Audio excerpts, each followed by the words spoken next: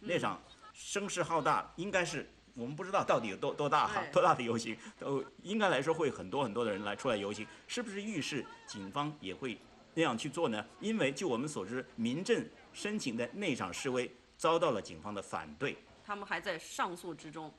好，您现在收看的是美国之音2019年9月29号的香港现场直播。今天的活动主要的活动是全球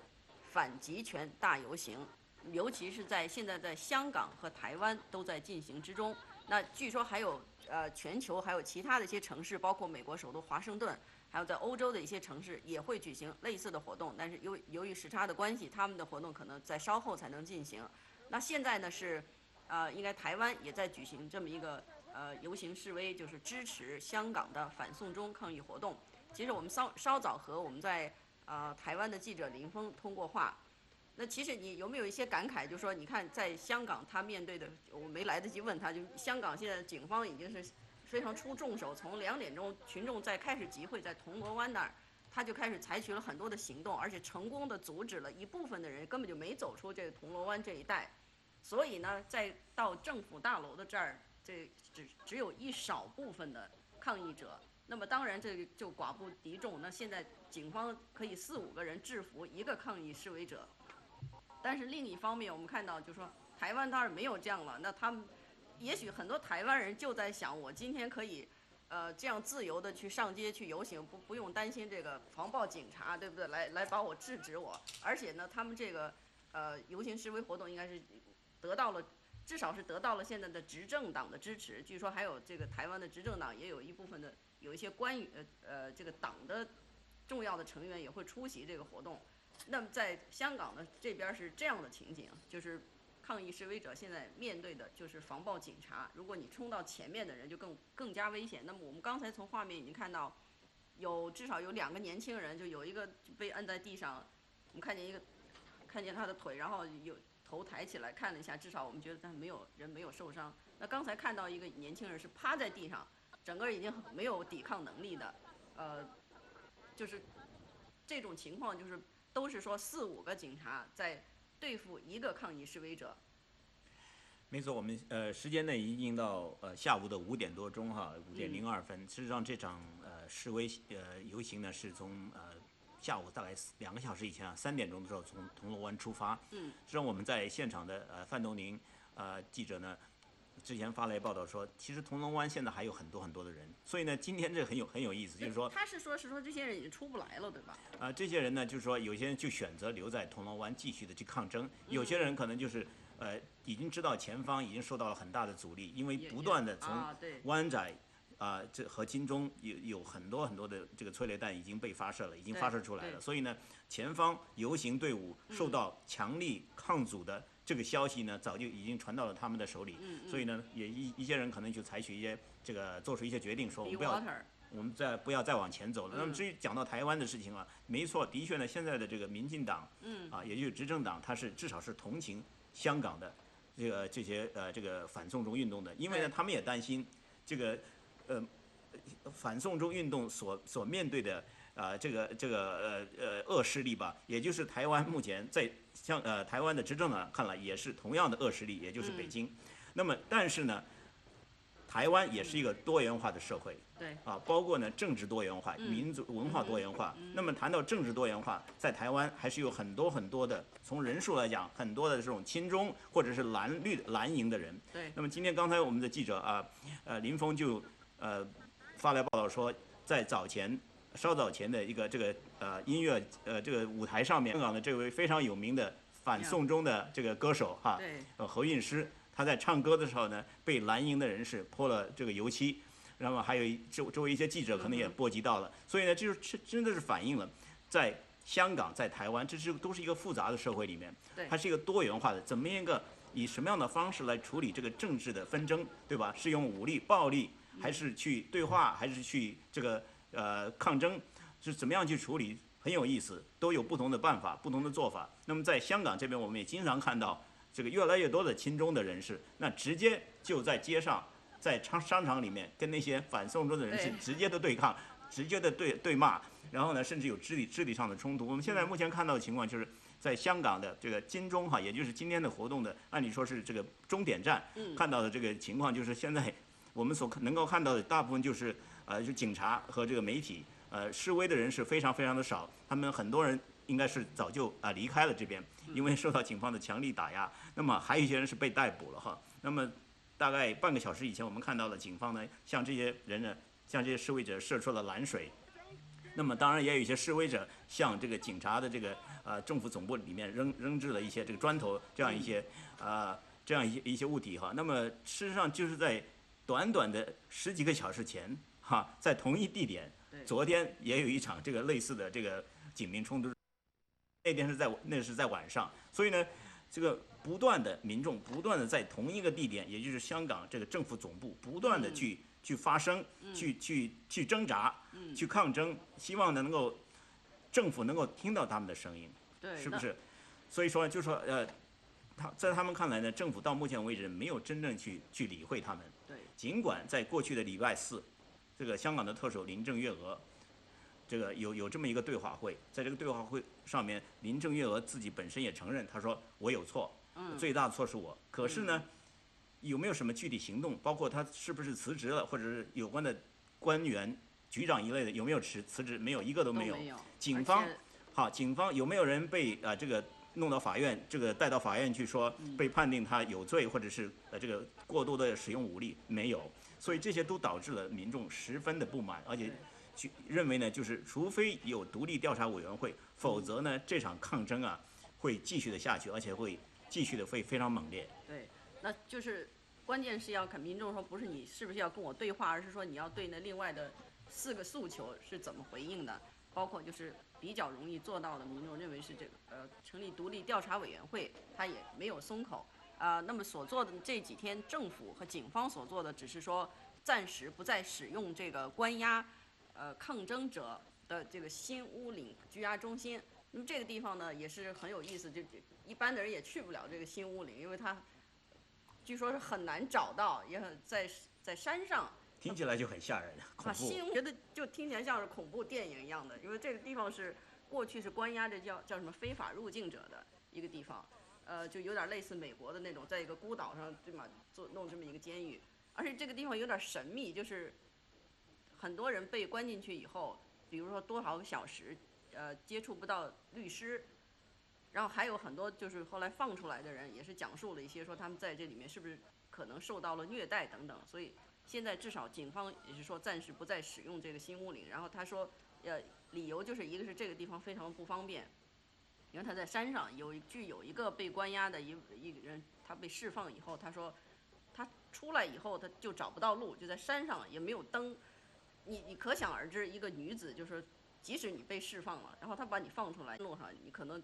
也没有路灯，夜晚，那么他怎么会找到这个下山的路，然后回家的路，这些都是很困难的。所以警方就说现在一个是这样，还有外面有很多对这个新乌岭的一些质疑，所以他们决定就是暂时不再使用这儿。那现在民众的很多的这个气氛就是针对警方过度使用武力，还有滥捕，没有就包括昨天我们遇到的这个立法会议员，许志峰，那么他也是说，他提到了一点，其实你说为什么今天这么大的这个动作，警方也是包括我们这些常常在前线的记者也是第一次遇到这种情况，有点吃了一惊，就是到2点多钟就开始放。我们从收到的这个前线记者发来的报道，就说那已经开始放催泪弹了，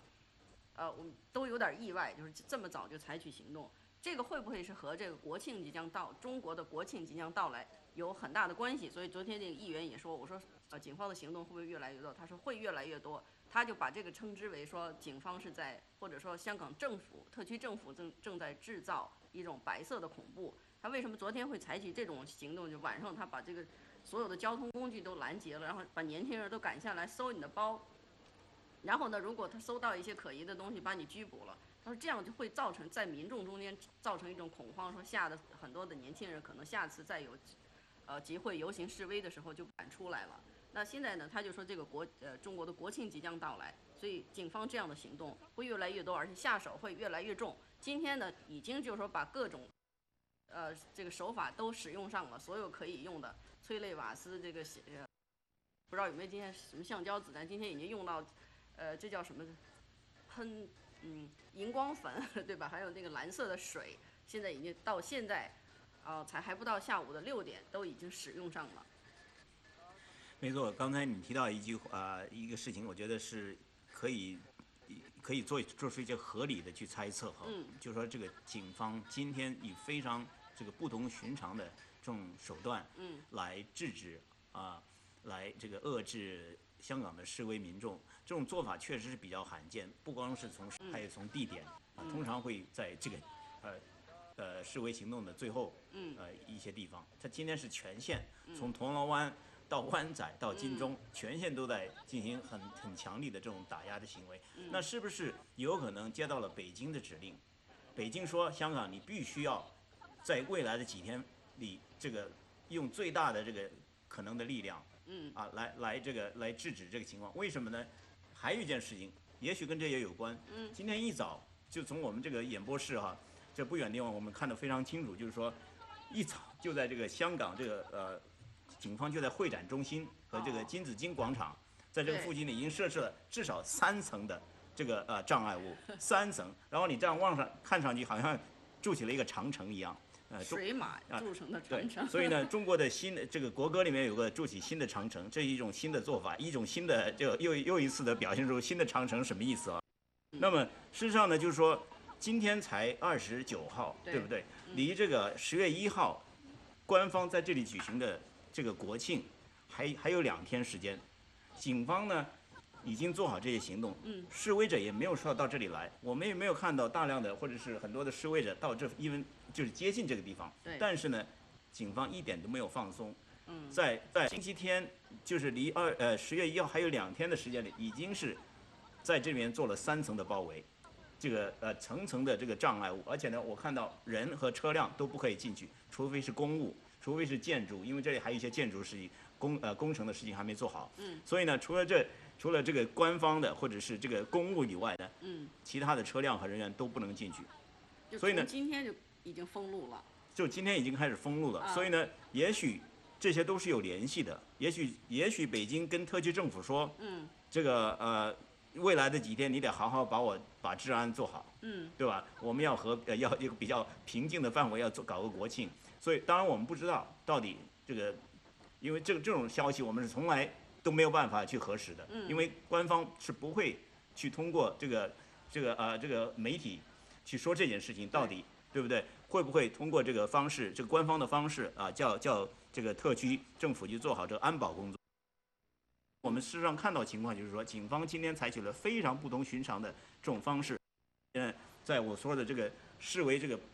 这个香港的天安门广场就是金紫荆广场，就是在这里呢。1997年的7月1号，5星红旗首次在这个官方的这个场面这个一个场合上面正式的升起那之前呢那一天呢6月30号呢，对吧？就是这个有一个接交的仪式中英这个主权移交仪式，所以呢这个地方呢对很多的这个。大陆的游客来说是一个圣地到这来朝圣，所以呢，一个非常政治上非常重要的一个地方。所以呢，我们看到这2件事情，然后呢，示威者说他们会在10月1号这一天在香港发动非常大规模的游行，叫没有国庆只有国殇。所以呢，这些都联系在一起呢，也许可以解释一下、推断一下警方为什么今天采取了这种非常不同寻常的这样一个打压的行为。对。那你说这个10月1号他们准备香港的民众要发动这个没有国庆只有国殇的这个活动，还有就是全民要穿着黑衣服，那所以现在警方今天采取的我觉得这叫做下重手了，已经在白天的时候就已经下重手，那和这个可能这个国庆即将到来，他们要举行一些活动是有很大的关系。但是我真的也很难想象，就是说即使你下这个重手，其实。这个地方也很难真的举行这种歌舞升平的一些庆祝活动，我真的没法想象，就是你可以戒备森严，就把这个地方封起来，没有人进来，这可以。但是你怎么样举行这庆祝活动？他们已经其实好多的活动，放烟花什么这些，不是烟火这些都已经取消了，就是一些相关的这种庆祝活动。那么事实上，在过去的这个多少年来不断有民调，这个民调是不断在显示，香港人就认同自己的这个身份认同的时候，认为自己是中国人的这种人数是越来越少，而认为自己就是香港人，我们就是香港人，本土化这种人呢，人数是越来越多。实际上，我们在今天我们讲这个目前在香港这些故事的时候，各种各样的示威行动的时候，其实在网上也有一些这个活动，对吧？包括怎么样去看这个事情，包括这个甚至香港电台都有一个所谓的民意调查，对吧？你对自己的中国国民认同的身份，这种认同感，到底有多强？所以呢，这个结果呢会在2天之后公布，我很期待这个结果，对呀。我们现在看到这个地面上已经是有火，这看上去应该是就是说示威者扔的这个汽油瓶哈，就是那种简易的，在家里可以做的那种，对吧？他们叫汽油弹，但是这一定不是汽油弹，是吧？但是就大家都说它是汽油弹，他就用那个啤酒瓶子，里面放一些化学物，然后扔到地上，燃烧瓶之类的。没错，而且可是你有没有一种奇怪的感觉？因为前段时间我们看到的这个场景，就是这个火烧起来，他们要不就是用一些那个纸箱子把它扔在一块儿，然后点火，或者是这种什么汽油瓶，都是在晚上以后，白天我真的很少看到这种情景。所以今天他们似乎把这个所有的这个活动在白天，是不是这个精力都消耗完了已经？而且现在确实，在这个地方，这是政府大楼的附近，我们现在满眼的看到就都是警察。现在不放可能就没机会放了，就是因为警察到处都已经像您说的一样哈，到处都是警察。那么到了他的这个金钟政府总部的这个时候呢，我们现在看到就是这个镜头里面的哈，那就是警察跟媒体哈，其他人都跑了，或者有一些被抓起来了。所以呢，到了这个此时此刻，如果有些示威者还有愤怒，他想泄愤的话，那可能要赶紧要把它扔出来，要不然就完全没有机会了。至少今天没有机会，是吧？而且有的时候你不扔出来，可能在包里如果被看到了，可能更有问题。坐的汽车上被搜出来了，这个。对他们其实昨天晚上我也是第一次看到，就是警察这样把这个公共交通设施给拦下来，然后把年轻人都赶下来，尤其是穿黑衣服的年轻人赶下来，然后搜你的包，然后所以我们昨天也是我在我们的这个网站上，我们做的这个视频底下，我看有些人就在评论，说这不跟戒严一样吗？没错，其实呢，香港已经是在一些是不是叫准戒严或者说？没错，可以说是在局部戒严哈，也包括这个去机场这个事情，每个过去好几个星期来有这个所谓的去机场这个堵塞交通的这样一个情况，一般都是在礼拜天。但是这一次呢，这一次改到礼拜2了，也就是10月1号同一天，反正是进行了很多次。那么这一次呢，应该是5.0了，就第5次要进行这样的活动。但是呢，目前我们在前几次看到，警方当局确实采取很类似于戒严的这种行动。怎么这么讲呢？因为呢，你不但去不了机场，你呢，你连这个，就是说你都不能从任何地方上车到机场去，除非你有当天的这个机票，还有你的身份证要对起来，所以呢，就是这种行动自由啊，因为机场的方向其实有一个大屿山那边是很美丽的一个岛，爬山是非常好的一个地方，那边还去过，没错，而且还可以拜佛，对吧？那边你知道那边有很好的一个很大的一个佛像，还有其他的一些这个旅游景点，包括这个博物馆，在这个机场旁边有一个就是做展览的地方，这些地方你都没办法去，他就不让你去，他说你没有今天的这个机票你就去不了那边，所以呢，行动上是已经受到了这个限制，所以呢，那怎么去体现这个一个戒严呢？对不对？就是说他在那一天在那个时段，当局是的确实行了戒严，他只不过没有在全社会进行戒严。当然，如果局势恶化，也许他会采取一些这个所谓的紧急法措施。那我们目前呢还不知道当局会怎么去这个会不会通过紧急法？那这边的律政司，也就相当于美国的司法部，在这里商量。他说我们正在研讨这个事情。他说我们得照顾一些其他的这个考虑一些其他的因素。到现在为止也没有松口，也没有说到底要不要去通过紧急法。但是呢，他们说正在考虑，政府呢说呢，我们要采取一切合法的方式，去这个止暴这个治乱是吧？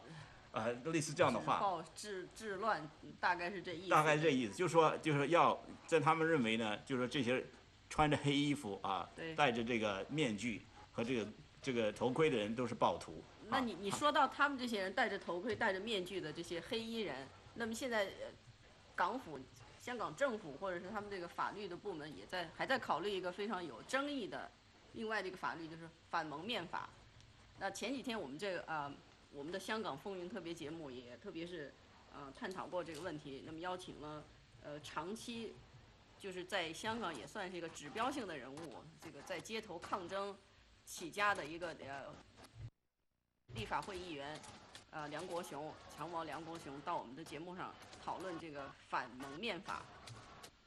所以除了你说的这个是不是这个紧急法是不是要动用，还有是不是他们要真的要采取一些行动推进这个反蒙面法，这也是非常值得关注的。其实这个反蒙面法哈，那有人也在这个上个礼拜4的林郑月娥的这个对话会上说，可以啊，那警察也不可以啊，也不可以蒙面。对，我就想着刚才我们记者汤慧云那种是不是也算就？所以就是说他的意思说，如果你要这样，那我也记者也不能戴着面具报道啊。那我赞成蒙面法。那个人说哈，那个市民说，他说没关系，你要是蒙面就是禁止蒙面的话，大家都不能蒙面，警察也不能蒙面，所以有这么一个情况。但是他们引用的，我觉得就是这个言论自由的地方，就是大家都可以发表你的言论，就是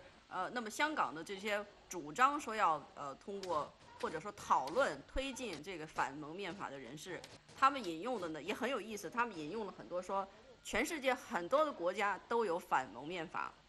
包括加拿大、法国。那美国呢也有，美国但是它不是一个全国性的法律，美国是一些州有这个反蒙面法。所以呢，听起来似乎，哎，对呀，你看这西方，而且都是文明社会啊，都有反蒙面法，我觉得香港为什么不可以呢？可是你要考虑到现在香港的这个局势，因为它现在已经警方和民众，或者说政府和民众的这个，应该是有一种对立的局面在这里。你如果通过这个反蒙面法，我不知道它会产生的效果是什么，至少我觉得这个时机是不对的。而且还有一个，为什么这些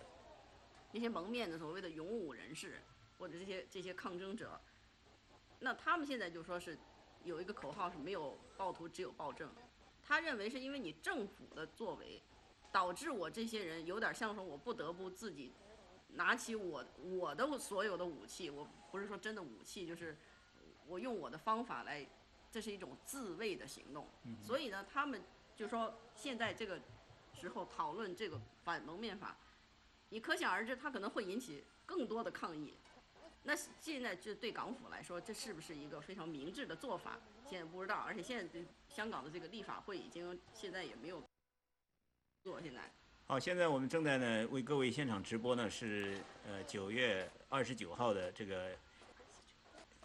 一个香港民众抗争的情况，反集权一个示威游行的情况。我们现在呢看到的现场的画面就是警方呢还在放催泪瓦斯和催泪弹，那么已经是这个行动呢从今天警方第一次这个释放这个催泪瓦斯催泪弹以来，已经2-3个小时，过去2-3个小时。他放的也是要创纪录的数量，可能是创纪录哈，在一天这么短的时间内，而且刚好呢，刚才呢我们也看到，就是说这个现在我们看到街上呢还是很不平静哈，不断的警方在推进，然后地上也有火哈，然后呢哇，警方不断的在发射。那么刚才呢，就是大概1分钟之前，就在我们所在的这个附近的位置我们看到。就是本来囤积在或者是在这个会展中心躲在那后面的，大概有10几辆这个警车哈，里面都是有很多警员的，它不是那种小的车子，都是面包车那样的，一辆一辆的开出来，大概有10辆车，刚刚从这个地方开出去，那么可能就是明显是向某一个地方去增援去了，那么想知道一下，就是说可能是就是说哪边有这个有情况，或者是在准备要采取更大的这种打压措施，然后呢，这些车开出去了，去增援去了。那么目前呢，我们现在看到呢，我们美国之音记者范东宁呢，正在应该可能还是在这个铜锣湾的现场，我们来问问他现在呢所在的位置，还有呢他现在所看到的情况。东宁你好。东尼你好，能所在的位置是在，可以听得到。可以，你讲，请说。请讲。记者现在所在的位置是在这个香港铜锣湾的这个崇光百货前的这个宣明师道。我可以看到，刚才我们也提到了说，稍早前警方有在这边释放催泪烟，那也是有一部分的人是朝着他们游行的队伍往这个政府总部进攻那边前进，那边情况也非常紧张。不过现在可以看到，我们的人群在这边还是有非常非常多，而且最特殊的是，这些看起来非常年轻的这些示威者，身穿黑衣，他们组成了一个所谓叫做用人来组成一个物资链。这个物资链是什么情况呢？就是他们在前线会一直不断的喊，前方可能有政报警察的一个防线，可能有他们的这个同志在前面在抵挡的催泪烟，那他们这边会喊他们需要的物资，譬如说眼罩、头盔，或是他们需要一些绑这个铁马的绳索，或是他们需要雪糕桶。你会注意听，他们会一直不断的喊说他们需要的物资，然后现在他们已经撑起这个伞哦，把这个伞相连，手相连，把他们前线同志在前方面对政报警察的催泪弹下，他们所需要的物资，一个一个透过一双手的把他们需要的东西给传到最前线去。这是我们见过，就是香港他们在这整个反送中当中记录那种集体智慧所发挥的淋漓尽致，可以说是第一个，就是他们随时可以是be water， 就是像水一样的到任何一个街道来进行这个示威表达诉求。另外一个就是他们会不断的用一些很有创意的方式来提供他们在最前线的同志所需要的物资。那我们刚才看到他们甚至还把这个铁马从这个靠近崇光百货的附近整个把它拉起来，然后快速的用跑步，有点像是我们看到这个香港中学生的运动会的方式。看到这位hi。Because I support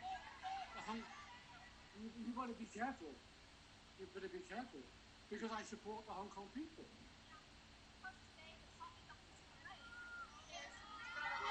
No,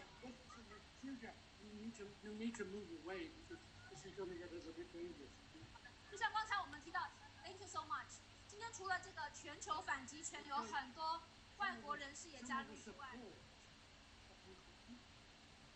And we don't like what is happening. I've lived here 50 years. 50 years. And I hate what I'm seeing. I hate what I'm seeing. I support the people of Hong Kong. And we don't want to see this. China better realize, China better learn what. Sorry, Sylvia, you better be careful, okay? 好，东宁跟我们说一下，这位外国人他是哪里来的？好的，他说他在香港生活了这个50年，哦，非常。You're from China. I'm from Taiwan. Taiwan. 好的，先稍等一下，我们先跟我们现在在棚内的这个主播介绍一下刚才这个情况。这位Are you from America？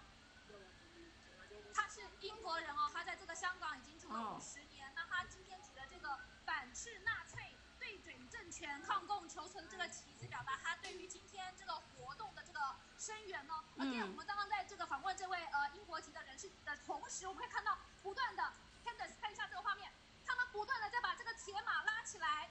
然后用这个伞稍微挡住，因为他们已经拿到这个因为有公布哈，他把它打起来，整个运送到前线去，完全就是一个互相合作、集体智慧的呈现。可以看到，可以看得到那个人脸。任何一个这个示威的场合，我们都很少看到像这种完全这个自发自律，而且好像看起来似乎是无大台。他们说无大台没有组织，但是看起来就是每一位年轻人用他们彼此合作，看这个一起发挥的这个创意哦，来把他们前线同志所需要的物资不断的运到前面去。也就是为什么今天崇光百货前从这个下午2点释放了第一轮的催泪弹之后，这边一直人潮都没有散去，因为他们发现他们可以在这边做一些其他在前线同志所需要的一些工作。所以这边的人其实现在随着时间进入的这个已经超过了5点到6点，人潮这边是越来越多，而且是非常有组织的在进行一种传送物资的，用人组成物资链的一个情况。范东林，你解释一下，能不能跟我们听众观众就是分享一下，目前在你所在的位置，警方的部署是怎么样的情况？事实上，警方的部署在这边并不算很多，但是刚才像譬如们有介绍说，这个示威者在发放这个国旗，事实上光发放国旗的这个摊位，我们就被移动了好几次，因为还是有不停的有这个防暴警察，大概以5人1组的方式来进行巡逻。这个情况不同于稍早前2点钟的时候，是一整大批聚集在一起，就是在他们准备齐步走的时候，是用比较强力的驱离方式。目前在这个地方的警方是以5人的这个6人小组1组的方式来进行巡逻。那如果示威者，譬如说刚刚他们在发放国旗的时候看到警察过来，他们就马上移动他们发放这个物资的这个位置，移动到下一个警察可能比较少的一个据点。所以为什么刚才我就一直强调说，今天这场香港反送中运动，他们喊出的是一个水革命 ，Be Water， 他们随时可以变阵型。只要配合警方的这个强力驱离，一时间可以驱散得了他们，但是他们会随时移动他们所在的位置，并且变化阵型。就像我刚刚提到，这个物资链就是一个非常重要一个变阵型的一个最好的展示。他们可以从一群人准备齐步走，立刻变成一条人龙，组成人链，传送物资。只要是今天这场运动反全球集权大游行所需要的任何行动，他们都可以变化出来不同的阵型，来配合他们今天所要向国际社会传达的诉求。我们看到有一个梯子要过去了。那刚才就是你刚才跟那位外国人英籍人士，他说他在香港住了50多年。那么你稍微给我们解释一下，因为他讲的是英文，他刚才跟你说了一些什么？在这个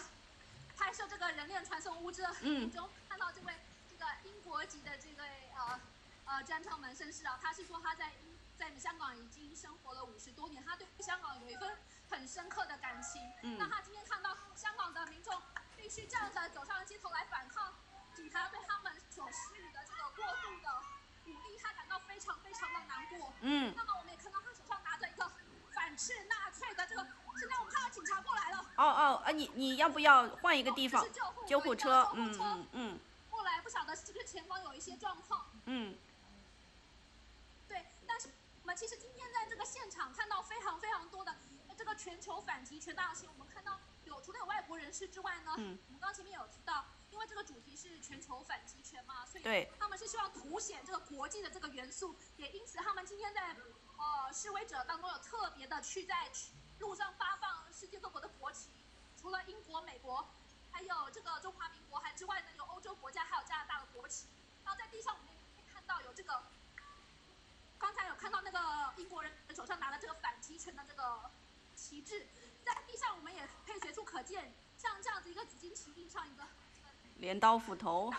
对，是让大家可以随时来践踏，就是这个意思，让这个人拿着这个旗帜。对，这也是现在香港人的一种。我们可以，对，反斥纳粹、对准政权、抗共求存的这个画面，我们可以在今天的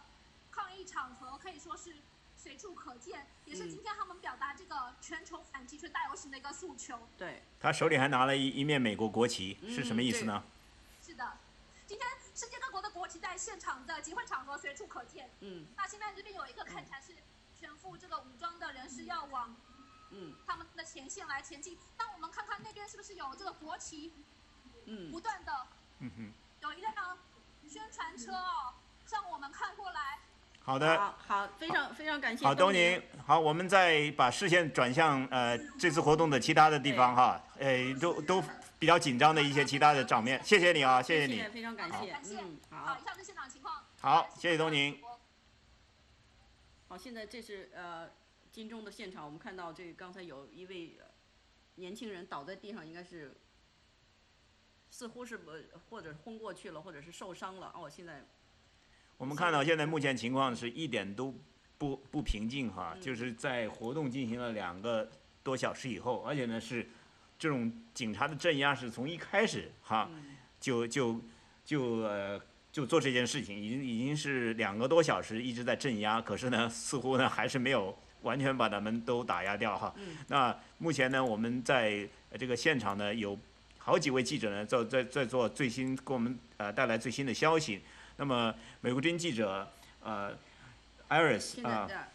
汤慧云呢也从这个金钟湾仔的现场，应该是哈，给我们发来的报道，有带来最新的情况，我们来听听啊。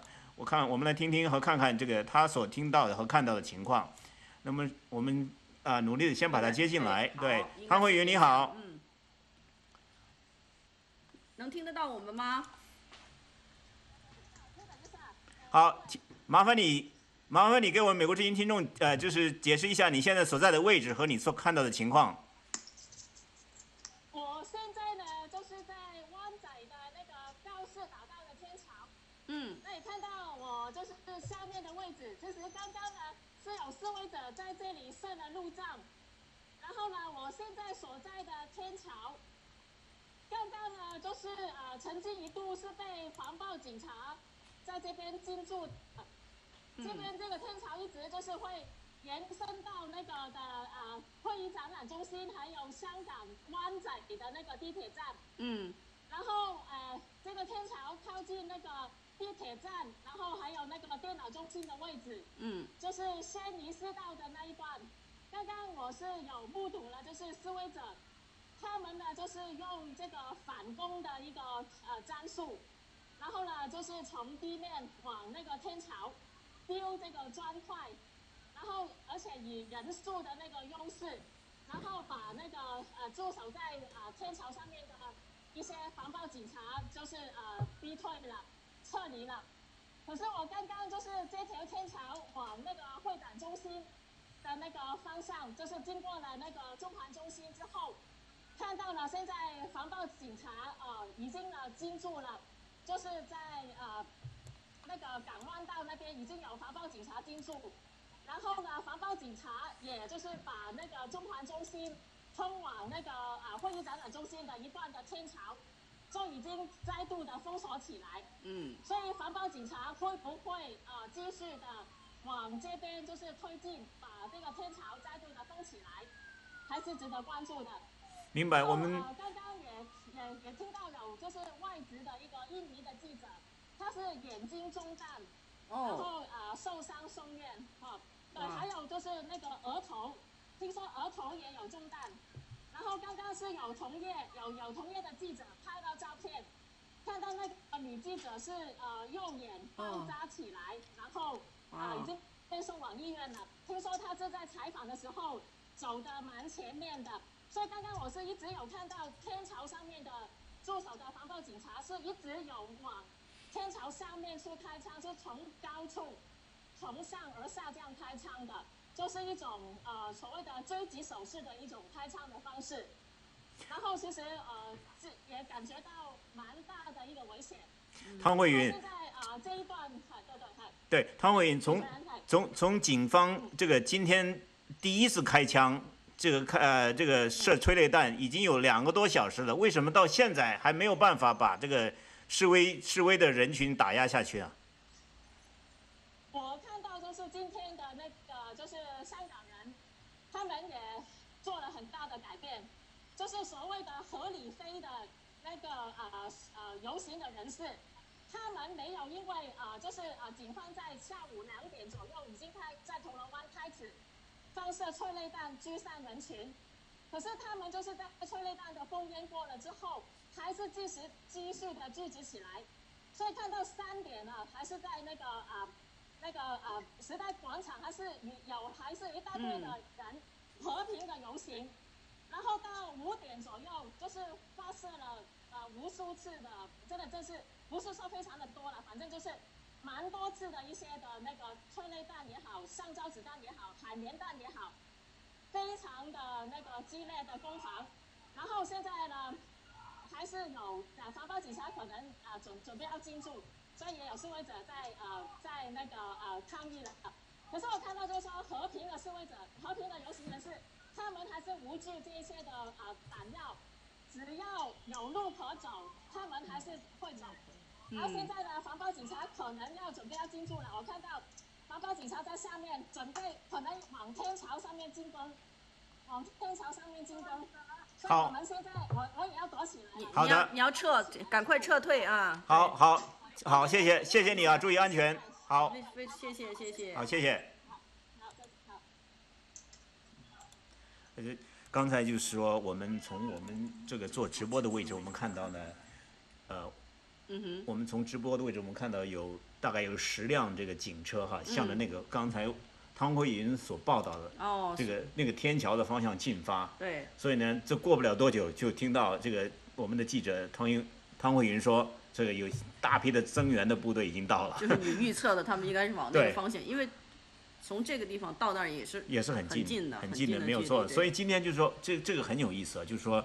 刚才汤慧云讲的，我就是觉得很有意思一件事情，就是说，在警方今天首次发射催泪弹的，已经过了2个多小时，都没有办法将这些民众镇压下去。因为这些民众现在的决心是很大很大的，他们觉得这是他们生来具有的权利，来示威游行。为什么你们要这样子？警方为什么要这么强力的打压？所以尽管到了这么多的这个已经2个小时之后，还有这么多的人哈需要警方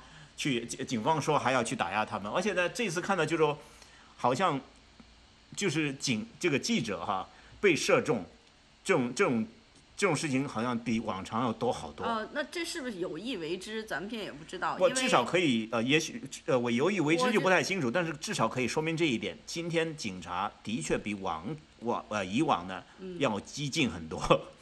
动作要大很多。对，没错。那就像刚才汤慧云他提到了说这个合理非的人，那我们一般就是说把他们区分开来，合理非和这个勇武派。勇武派当然就比较勇敢，要冲在这个前线。那合理非呢是主张这个理性啊，这非暴力这样的。那他这个是不是说现在今天的合理非也是很生气？就我只要你警察来了，我先躲开，等你走了我又聚集起来。所以今天我们看到那个金钟的情况也是这样。但刚才这个范多您给我们介绍的这个，我觉得那个人链非常有意思。你看他们这个那些抗议者，你看都非常年轻的面孔，就是16、17岁的。这次这个抗议者里面都是年轻人，这个也是让人觉得很感慨，就是但是他们没有组织，但是又很有组织。其实这个合理非和勇武派没有人规定谁是合理非，也没有人下定义。我意思是不是把一些合理非也给变成了勇武派了？没错，事实上我们在采访的过程当中也经常碰到这样的一些人，我们就问他，你是属于合理非的还是属于勇武派的？他说我都是。对，我有一次我就碰到3个年轻人，大概17、18岁这样的3个人，戴着面具戴着这个头盔。我说你们，但是他参加的行动又是合理非的示威，我就问他，在示威的这个结束的店，我就问他你是合理非的对不对？他说我2个都是。所以呢，就有些人就是说看情况，随时可以转换。所以今天汤慧云所说的这个呢，是很有这种可能，就是说，当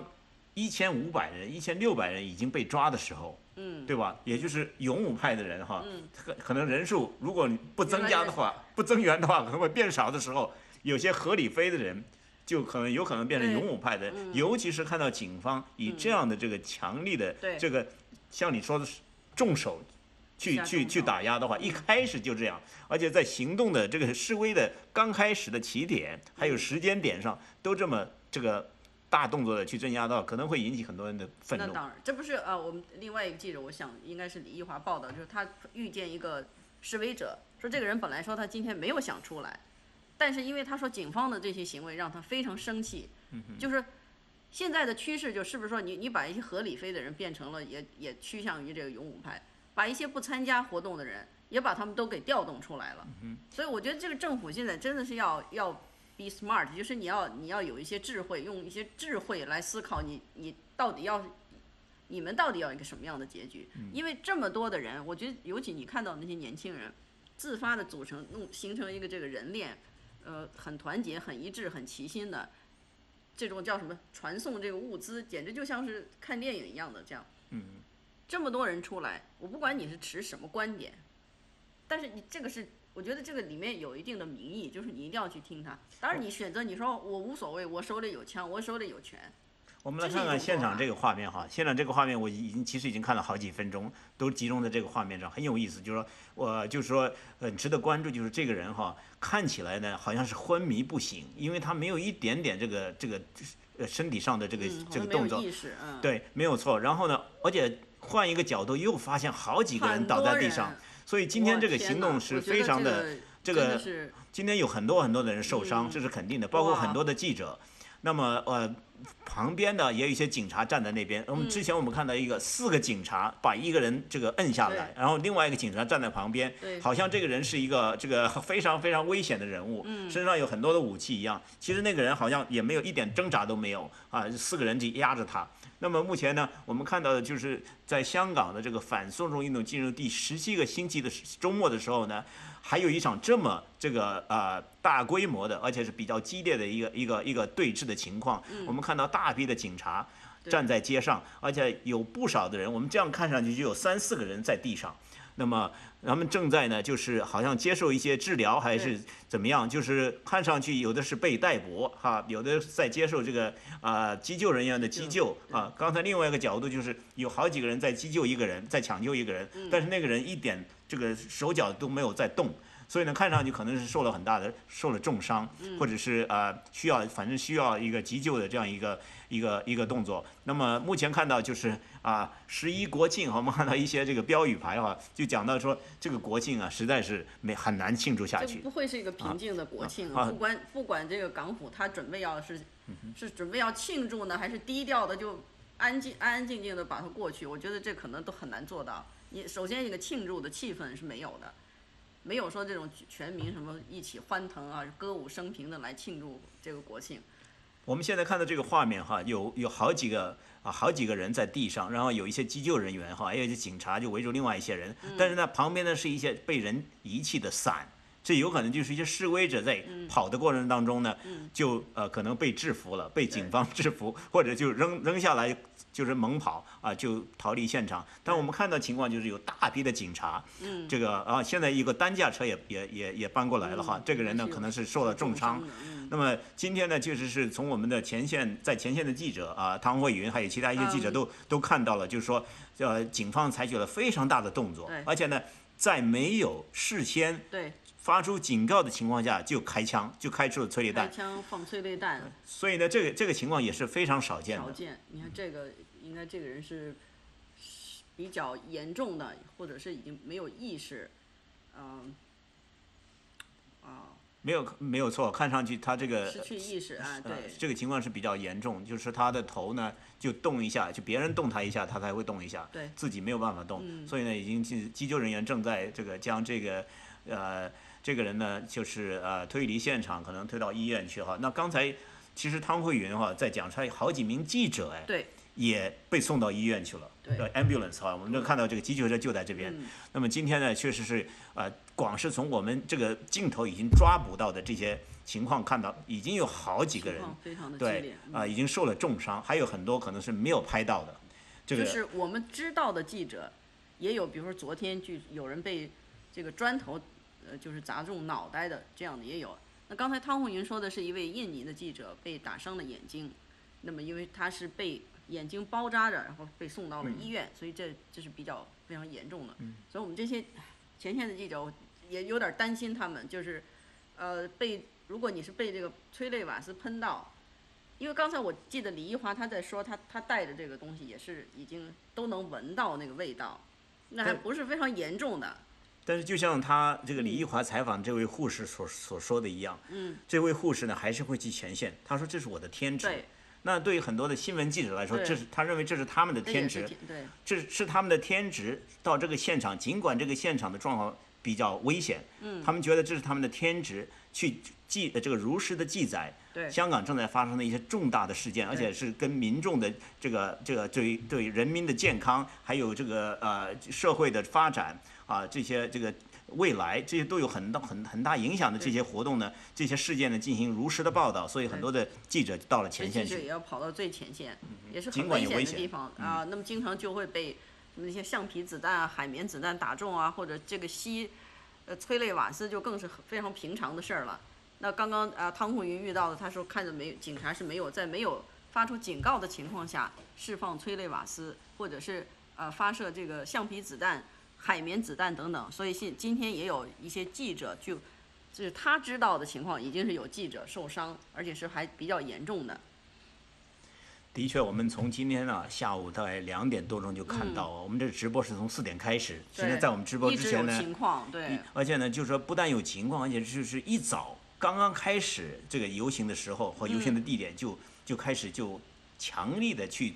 阻拦、去镇压，包括一些搜查、逮捕这样一些行为哈，一开始就有，然后一开始就很少发生这样的情况，因为我们采访这个反送中运动也有好几个礼拜了，然后呢，我们发现就是说，往往他会在这个游行的这个结束的时候和地点，傍晚，然后呢有一些这个可能一些激进的这种比较激烈的对峙哈，然后才会出现我们所看到的。但是我们今天看到一早活动刚刚一开始就有很多这样的情况，而且目前呢，我们今天看的是一个人的这个躺在地上哈，刚才是已经有一个人被送上了这个救护车，已经离开这边。现在看到又一名这个人士呢在地上哈，已经是看起来也是不省人事哈。那么这个看来是另外一个，对，这应该是另外一个救护人员正在进行抢救。像一个女士这样的。看起来就是这个人呢没有看起来也没有挣扎，可能是不是昏过去了，我们也不太清楚。所以呢，今天确实有很多的人哈。那个在警察的这种镇压行动当中呢，是受了伤哈，包括警察，包括记者包括示威者。对。那么还有几个应该是被警察也算是制服的吧？还有坐在这里，这是可能是已经上了手铐的这些。那今天确实是我觉得有很多的真是很感慨，就是今天怎么如果说他们从一开始2点多的时候，警察就开始释放这个催泪瓦斯或者采取行动，那是不是说就是说我不管你示威者做什么，我都要采取这个行动，并不是说示威者先挑衅了警方了，或者是做了什么不合法的事情。什么叫防暴警察？防暴是要防这个暴力或者有暴徒。那么如果示威者只是我一堆人聚集在那里，你就发这个催泪瓦斯。你怎么知道我要干坏事呢？现在有很多人在说，这样的一个非常罕见的镇压行动和规模，可能就跟2天以后礼拜2的这个10月1号的这个行动有关系。那么香港的民众说，在10月1号这一天呢，他们不要国庆，没有国庆，只有国殇。所以呢，有这样一个这个全民穿黑衣的一个大的行动。那么希望以这种方式呢，表达对中共政权的不满和这个香港当局。这个屈服于北京的不满。那么事实上呢，就是有很多人就是说表示要出来。那么警方今天采取这样的行动，是不是有一个这个示范作用呢？或者说就给你们一种下马威下马威就是对警告说你要如果10月1号的时候这样，那可能就下手会更重。因为今天的这个抗议示威或者是10月1号，它这个很明确是针对集权，那是反中国政府的。或者是10月1号没有国庆只有国殇，这也都是针对中国政府。所以你刚才说的，会不会是中央有什么样的信息传给这个特区政府？你这个一定要合理推断，把这个事情办好，或者对啊。我们没有办法去知道这个核实这个情况，但是呢，这种合理推测吧，我们只能从这个角度去看，是不是有这样的情况？因为就像你说的一样，今天还不是说这个对付这个特区政府，要林郑月娥下台。对，这个今天是反集权。反集权，那当然就是说的是中国政府。那么当然了，他们对特区政府这些抗议示威者也有很多的不满，非常的不满，就认为他是一个傀儡，就一切都是听这个中央政府的，所以他们认为1国2制已经不复存在，或者是已经被破坏了。那香港的这个民主人权遭到了严重的侵蚀，所以香港的民众今天这么多的人出来说。尽管警方下了重手，采取了这样的措施，但是他们这些人只要有空，警方一退，他们就进，所以也是跟警方他们也有一些这个策略了。现在这个 be water 就是我们到处都是，那警方呢，你布置在这个地方，我就到另外一个地方。那我们刚才看到铜锣湾的那个情况也是很有意思的，大家组成人链，给这个前方的这些人，勇武派的这些人，给他们传送一些供应物资。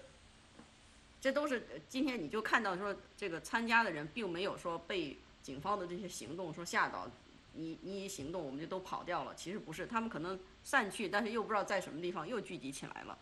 就是在今天下午这个早些时候2点钟，过后2点半左右，那铜锣湾开始警方首次的发射催泪弹，现在已经过了2个半小时了。可是我们看到香港的街道一点都不平静哈，而且呢，似乎呢民众呢根本不惧怕这种当局的这种严厉打压。我们现在至少看到至少有一处呢还在这个有火焰哈，然后消防车正在开往那个地方。那么目前呢，我们现在看到这个画面呢，就是在香港的金钟或者是湾仔一带吧。应该是在那个地区，那么有很多的警察，那么也有一些救护车正在现场。因为刚才之前我们看到了不少的人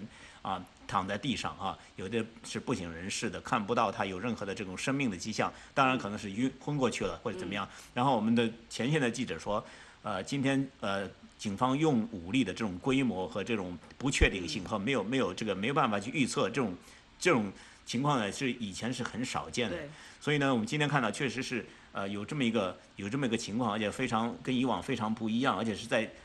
这个示威行动已经进行了2个多小时以后仍然没有办法去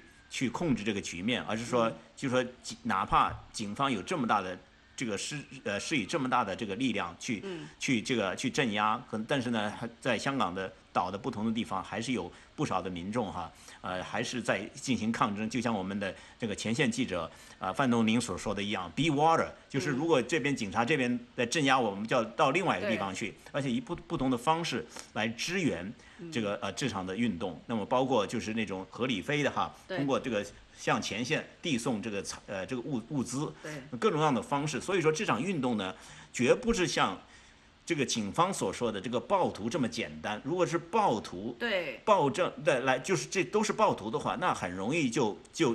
没办法获得任何一个国家的民众都不会来支持暴徒的。但是呢，显然这场运动有很深的民众的基础。对，我觉得你这个说的很对，就是这个不是说我们选边站或者我们持什么立场，就是说你现在如果你持续还用这些词，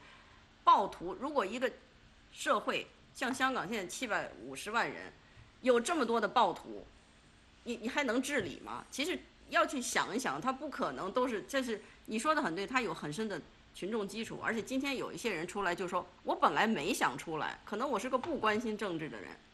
我看到警方这样的作为，我就站出来，我也变成了一个抗争者。那现在合理飞的人也慢慢变成了勇武派。如果这样，你如果还是不去正视这个问题，你可以叫他暴徒，你叫什么都可以，你掌握着话语权，你是政府，你是警方，但是能不能解决问题，这才是关键。就是你说一个社会有这么多的暴徒，这还得了？你刚才看到那个在金钟，不是在铜锣湾那儿那个人链，多少人在那儿，又没有组织者，就是香港人说的没有大台，有这么多的暴徒吗？没错，这个问题就是说警方一直被追问。对，你要叫他暴徒可以，你叫他什么都可以啊。当然，就是说我们现在作为美国之音国际媒体，但是本地的媒体，我们在这个不断的，我出席这个警方的记者会上，当地的媒体也不断在问这些人，你能把他叫暴徒吗？对呀。所以警方就不断的要去面对这些问题。不是，你可以很高兴，你叫他暴徒，如果让你很高兴，你得到了一种满足，那可以。但是有没有，是不是能帮助你解决问题，并不是啊。那哪里有这么多的暴徒？一个社会有这么多的暴徒，一有这种抗议活动，而且他们现在已经这么长时间，3个月，这个采取了很多的行动，镇压也好，这个防暴也好，那还有这么多人持续的出来，就是参加这个抗议活动，所以这个他必须要正视这个问题。我们正在这个为各位过去的2个小时，我们一直在这边为各位直播今天在香港发生的事情香港的民众呢举行了一场他们所叫的这个反集权示威行动。那么这个行动呢，其实呢不光是在香港举行，我们同步呢，我们也这个美国之音的这个驻台北的记者也从当地的就现场发来报道说，台湾那边也有举行了类似的活动。所以呢，而且之前我们从伦敦的，我们在伦敦的记者也发过来报道说，在星期六的那一天也有同样的这个声援香港，而且反集权、反中国集权这样一个示威行动。所以呢，我们的确看到至少在某种程度上和某个规模上呢，这是一场这个所谓的全球反集权。那么究竟这个规模有多大，我们要看看未来的这个这个1-2天内，我们再来看看有没有其他方面的报道。但是我们今天呢，